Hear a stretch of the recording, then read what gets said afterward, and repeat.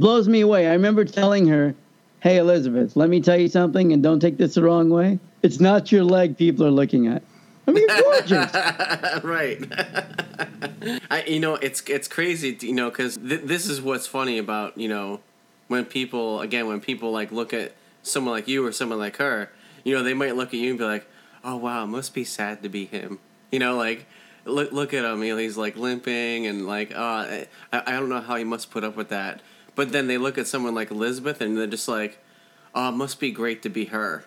Like, because they see this outer appearance thing, but when they talk to her, it's like, "Oh, well, I ruined my marriage because I didn't believe my husband thought I was like the most beautiful woman he ever saw." Like, it's crazy when you like get to know someone, and it's like the exact opposite of sort of how they look,